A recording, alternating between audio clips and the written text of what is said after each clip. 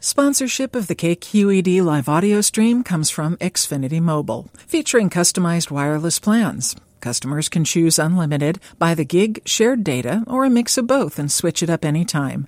Learn more at xfinitymobile.com. Hi, I'm Sean Beaudoin. I'm the author of Going Nowhere Faster, which came out on Little Brown earlier this year. Today I'm going to read a short story entitled Guerrero, which appears in the latest issue of Instant City, which is a great local journal that publishes fiction and essays about the pros and mostly cons of living in San Francisco. Guerrero. 6 a.m. The peeling Victorian sits on the north side of Cesar Chavez, on the south side of a Safeway lot, 3 lanes of nonstop traffic and no good bars to speak of. 2 flats are connected by a tile staircase, an ever-present smell of wet rug and spilled soy and roommate.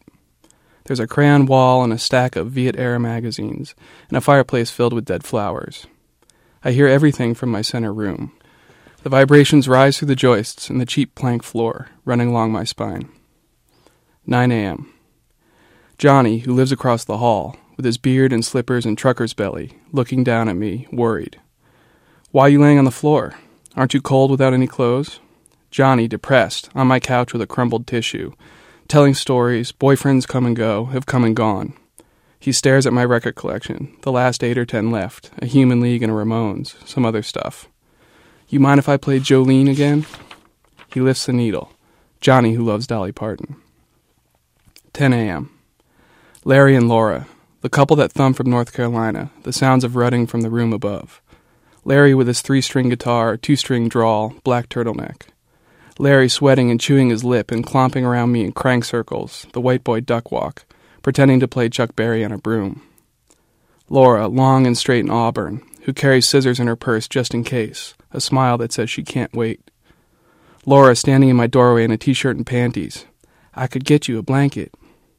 Laura, who laughs like a tubercular mule. 11 a.m. Susan, who collects the rent and arranges house meetings. Susan, with the 3 best rooms, a hoarder. Floor-to-ceiling boxes, beads, bolts of fabric, doll heads, gears and wires, articles about the hats of Jackie O. Need some help getting up?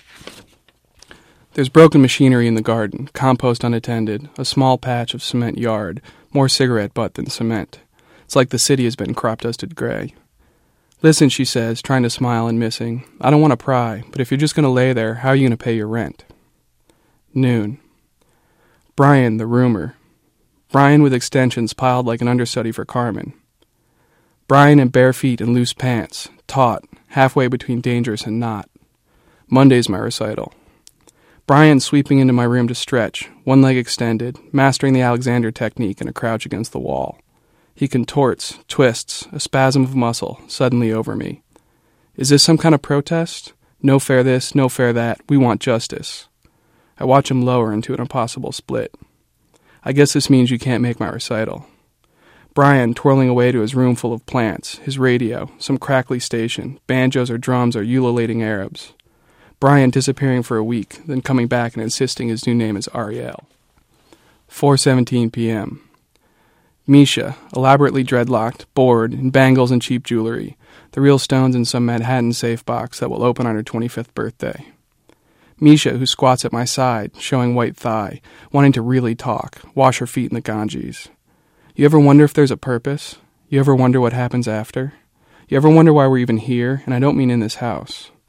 She ranges her skirts, more thigh. She runs her finger around me like a chalk outline. Her shirt falls away, shoulder draped with a ruinous tattoo, an enormous lizard playing the stand-up bass, distended and green, the idea of some drummer who dumped her over the phone. 5:05 p.m. Tom, who's on a tight allowance, after Susan cashes his SSI. Tom, who runs out of bugler mid-month and then will roll anything, lint, leaves, dust, hair. Tom, who giggles into his jacket sleeve, an ancient blue pinstripe, more Manson than Nancy Drew. Tom, who eats mayonnaise out of a jar with 2 fingers. Tom, who knows he's not allowed in my room, but likes to peek in anyway. 6:30 p.m. Dave and Janet, married.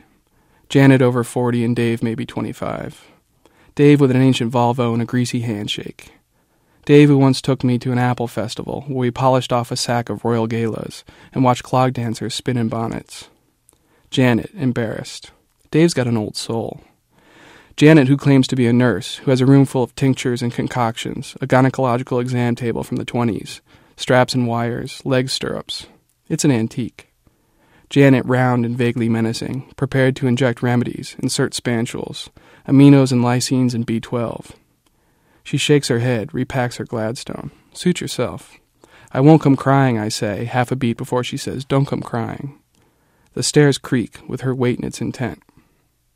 Midnight. Ananda, mulatto, whip tight, a bike messenger in riding shorts. Ananda smelling like a dray horse, rubbing my forehead. My mother has a new husband. This one's white, too. She lays around all day in a satin robe like Eartha Kitt. Ananda, who takes me in her arms some nights, dark nests scratching my back while we spoon, chaste, warming one another. Sorry, but I'm not getting down on the floor. Ananda, who wears tube socks on her arms like debutante gloves, who has a horizontal scar under one eye that only makes her more beautiful. Dawn. My wife put me on the Greyhound almost a year ago. You'll be back. The diesel groaned away from Chicago, 3 days eating out of a grocery bag, highway pickets flashing like microfiche, billboards and winter desert the only things between old and new and two dusty bumpers. I finally arrived, 5 a.m. on Cold Market Street, which lay unloved between the spread legs of downtown San Francisco. I had 2 drinks in a bar where some men were painting an Aztec warrior on the wall, and then found a job calling people, harassing them with promises of free gym memberships. I slept in an all-night laundry for a week, on ridged orange seats bolted to the floor. Hey, buddy, you can't lay there. My sweater is on spin. Beat it. An index card said cheap room on a corkboard in a grocery that sold raw nuts and green drinks. Hi, do you prefer to live as a community? Share meals and chores and experiences? $2.60 a month. Cook once a week. Must not be scared of vegan, Wiccan, or AIDS. 5:56 a.m. At first light I can see out the window. It's an odd angle, from the floor, looking up and away, ignoring the street. It's a view of eaves and gutters and underroofs, a line of grinning flats. For half a block I can see the tops of windows, the tops of heads behind them, peering out with the hope of someone to wave at. I can see the reflection of televisions, hosts and scores, and a cartoon ferret, distended across white plaster ceilings. The horns of insulted cabs play call and response. Upstairs a faucet turns. Someone coughs 3 times. If you lay and watch long enough, along the curving ridge of Guerrero Street, every description will have an action to complement it. Every reason will have a reason not to. Soon, Johnny will come in with breakfast. Thursday will be Friday, and the morning's noises will thrum along my spine. To subscribe to the Writer's Block and hear more stories, please visit www.kqed.org/writersblock. The Writer's Block is produced by KQED.